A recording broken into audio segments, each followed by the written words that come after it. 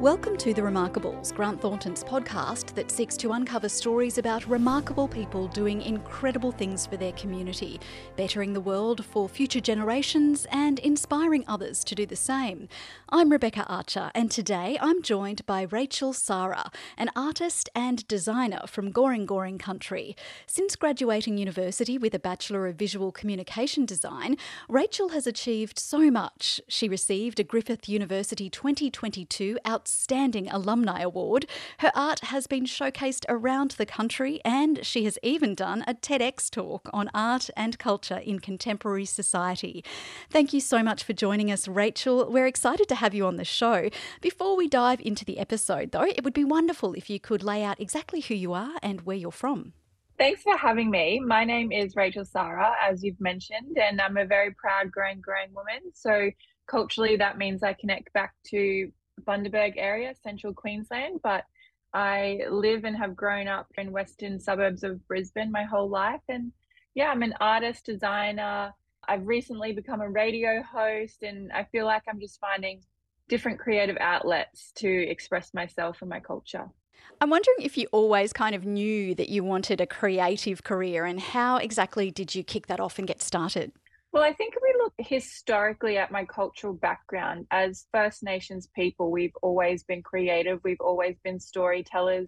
We are the longest continuing culture in the world, and we are the oldest, I guess, street artists in the world.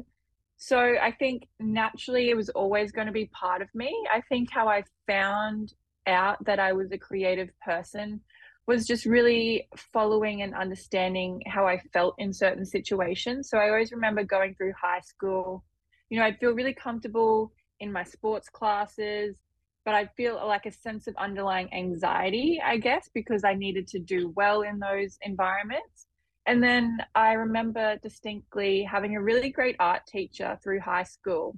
And what I remember is how calm and supported I felt in that environment. It was almost like there was a lack of anxiety and lack of pressure, because the way art is, you can create an outcome dependent on how you're feeling. There's no preconceived idea of what you need to achieve. So I think that aspect of creativity and art and design really resonated with me. So I think there's a few things at play there. I think naturally I was always going to be creative given my cultural background, but then it was also, I guess, that acknowledgement and understanding of how I felt in those environments.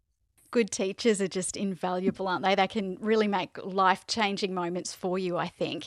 What inspires you to create the artwork that you do?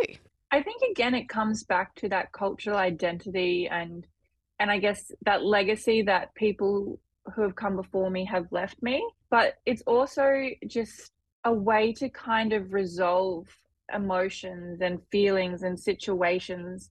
I do go to therapy as well, but I also feel like art and creativity is a huge form of therapy, and it's a way to kind of resolve those things and explore different ideas in a way that is separate to the reality that we're feeling or directly linked to the reality. It can manifest in different ways, but it was something about, I guess, just that emotion that kind of left me feeling whole in that creative space. So that idea to really chase that feeling of peace, that feeling of, I guess, belonging somewhere and creating spaces where I could belong. I think this is always a bit of a difficult question for an artist, but how would you describe your style? That is a very difficult question to ask artists. And I think a lot of the time, because we are artists, it's such an internal journey. It's so connected to us. So sometimes it takes other people to kind of have a perspective on what you're creating to think, oh, it could be that, it could be this. For me, it's so linked to who I am that I would say it is an extension of who I am and what I'm going through. So being able to tie that to my experiences, but in a creative and a fun and optimistic and vibrant and feminine way, I think it's a reflection of who I am and how I feel, and how that manifests is different in different applications. But it's always that underlying idea that I want to bring something to an optimistic viewpoint. So I want the outcome to be everything that I've grappled with, everything that I'm acknowledging, everything that I'm going through,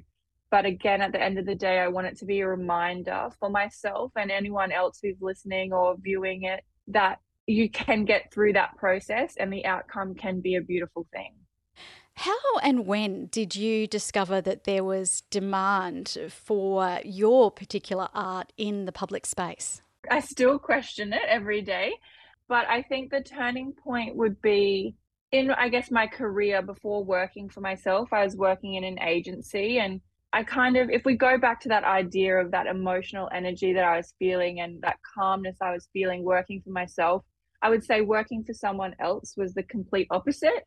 I felt uneasy. I didn't feel myself. I felt very emotionally fragile. And so really creating the work that I was creating stemmed from that environment, that negative kind of environment. And to begin with, it was just like I mentioned, that therapy. It was grappling with the emotions, the feelings I was feeling. But then I started sharing it on Instagram. And what I found was, although people might not be feeling what I'm feeling in the exact same way, different people were resonating with different parts. And so I think my work kind of became the big sister kind of account to kind of have that bit of guidance and kind of just help people through, which was something that I wasn't expecting from my work. It was very, I guess, to begin with, it was a very selfish thing for me to just put work out there to make myself feel good.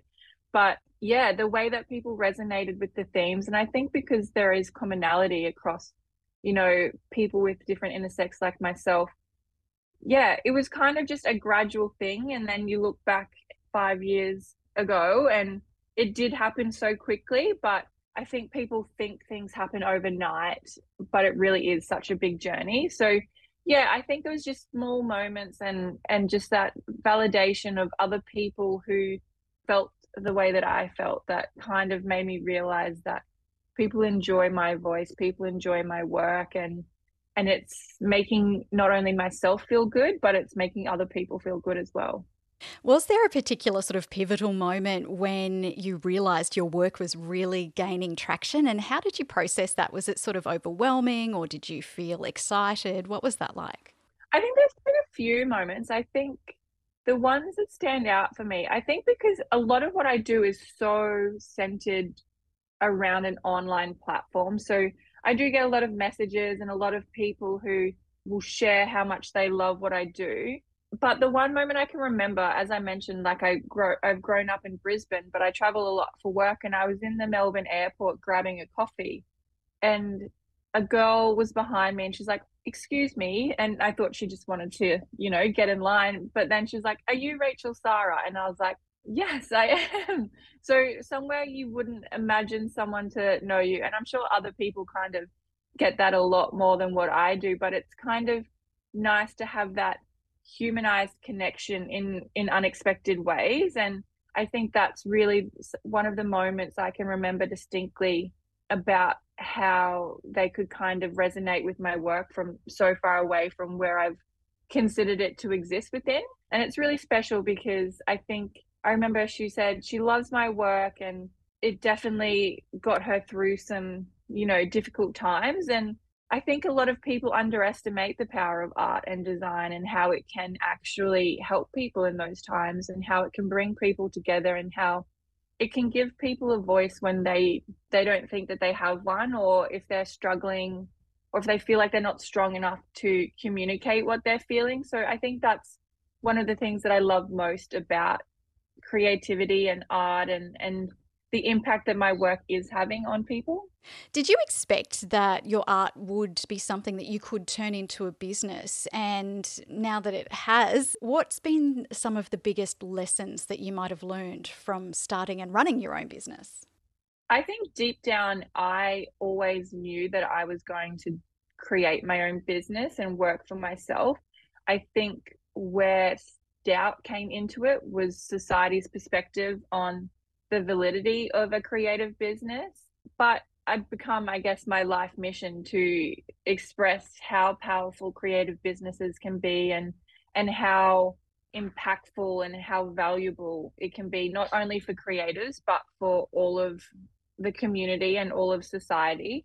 So one of my biggest lessons is don't take no's as failures. I think that's one that's a cliche, but it's so very valuable. But also, I think just the more that you rise, the more that you're visible, people will have something to say about it. And you have to be conscious that not everyone's opinions are valid, and not everyone who has anything negative to say is coming from a position of knowing more or knowing better.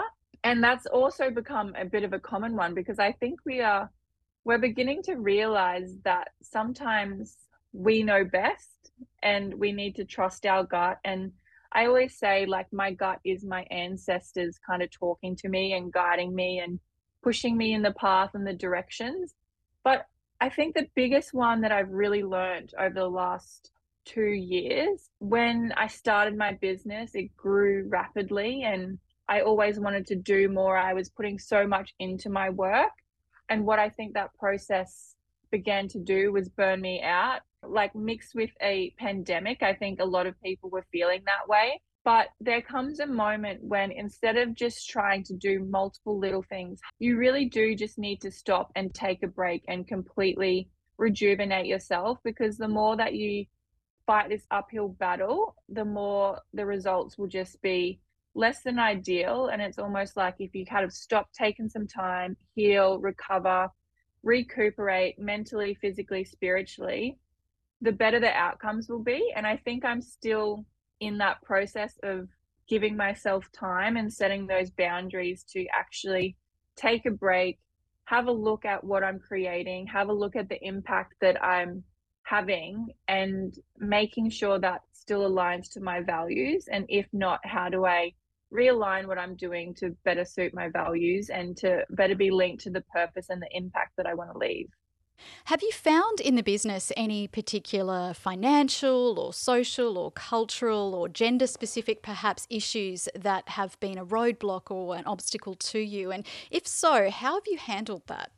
Yeah, I think generally the challenges that we're facing are linked to all of those aspects, particularly when you have a creative business. I know I mentioned earlier that people question the validity of creative businesses, and it's almost seen as being a hobby as opposed to something that can be successful, something that can be financially stable. For me, I think the barriers are just knowledge around finance, knowledge around business, and that gatekeeping aspect of how we hold our cards very close to us. I do have privilege attached to my, I guess, existence, and I've been very lucky to have a dad who's run a business. I've been very lucky to exist within different businesses, and in those environments, I can pick and choose what I want to take into my own business. I can learn from mistakes of others. I can kind of piggyback on those who've come before me and who have done great business. But I think the biggest challenge is not necessarily from society anymore. The biggest challenge in business, I guess, is within yourself. It's making sure that you have those routines. It's making sure that you have the drive, the purpose, you're tied to your values. I think what society can do is make you question all of those things. And again, it just comes back to trusting in yourself, following your gut, and really just, yeah, if someone says no, well, how do you find a different direction? And I guess with anyone, and with female led businesses and First Nations led businesses, the other challenge is that people are putting a lot of funding, a lot of interest in what my business is, a female led First Nations owned business. But the challenge in that is uncovering who is engaging with you with the right intentions and who is kind of trying to tick a box. And I think if you don't have a strong sense of who you are and what your business stands for, then that's where you can be sucked into those situations that are not authentic, genuine, or tied to your values and your impact. Rachel, I'm wondering if there are any art collaborations that have really stood out for you, or particular brands that you've enjoyed working with, and maybe is there a particular piece of art that you feel the most proud of? That's a very tough question. Every piece of work I create I'm either proud of or it's taught me something about myself. I'm really proud of the relationships I've been able to build as I've grown and as my business has grown. I started out as purely a graphic designer, then into art. And then what I've come to learn is there's a lot of value in who I am, the voice that I have, and how I can share that with different companies, different businesses. I have a really good relationship with L'Oreal Australia, and it's empowering to have people who want to put your culture at the forefront, and instead of just linking it into something that is specifically just a reconciliation aspect, it's really powerful when people want to embed that into their core business. So from an artist perspective, from a consultant perspective, I really love working with L'Oreal. And also this year I am an ambassador for Intrepid Travel, and Intrepid is incredible. And my first engagement was actually just going on one of their trips. And then what I came to learn is everything about Intrepid, they're B Corp certified, everything about what they do has so much value and is so calculated to do good in the world and for the travelers. And I get really inspired by people and companies like that because it's so separate from the creative industry, but somehow it makes me feel like I'm learning in spaces and it's that shared value. So I think those two from more like a less creative aspect, but from a really pure creative aspect, I'm really loving the Glasshouse collaboration that I've just done. It's launching for Mother's Day. And we worked on that in 2021. So 2 years ago, it's been a 2-year process. But yeah, I'm really proud of, I guess, those 3 projects. But yeah, like I said, really proud of everything that I've worked on, and it all has and all does play a special role in the process. And do you find when you do one collaboration, it sort of organically leads to others, or how does that process sort of come about?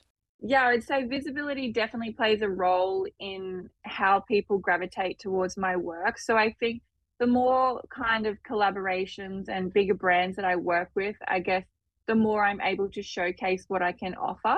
But I also tend to do that within my personal brand as well. So I think, yeah, the visibility, I'm sure people would like to think that there's more of a calculated process to it. But in terms of that, I'm really guided by what comes up and making that link to my values, making that link to my impact, and making sure that all of those things sort of align before saying yes or no. But in terms of does it lead to one or another thing, I think I'm sure it probably does. But yeah, it's not a calculated thing that I set out. I guess in some degree, I do try and every year set out a list of goals of people I'd love to work with and try and manifest that into my career and into my life. But yeah, I'm really guided by who comes to me and the effort that they put in to kind of work with me, but also the effort that they put into their own cultural journey as well. So, Rachel, what advice would you have for other people who are wanting to pursue a creative career and potentially turn that into a successful business? Yeah, I think that's such a great question and a question that I do get asked all the time. And I think it ultimately comes down to the fact that you really need to treat yourself as your biggest asset. You need to look after yourself mentally, physically, creatively. And when you're not feeling well yourself, your business is going to struggle. And I think a lot of people underestimate the time that's involved in running a business. I can't remember the last time that I was completely switched off, not worrying about anything. Even if I'm on holidays, I still have my business in the back of my mind. The emails, they back up if you're off sick for a day or two. So it is a huge commitment. But my advice is once you're like solid within yourself, or you have things in place to make sure that you are caring for yourself, it's just that undeniable belief in the fact that you can do it and that there are opportunities out there and it can be a successful business. And I think just remembering to consider who you're listening to, what advice you're kind of taking from other people, and whether it's coming from a place of knowledge or whether it's coming from a place of judgment. And just finally, Rachel, do you have anything in the pipeline for later this year? Yeah, I feel like I'm always have something on the go. I think I've been in a stage where I've taken a step back and have, I guess, looked at my business as a whole and where I can have value, how I can evolve, and how I can actually sustain this as a future without working myself to the absolute core of me.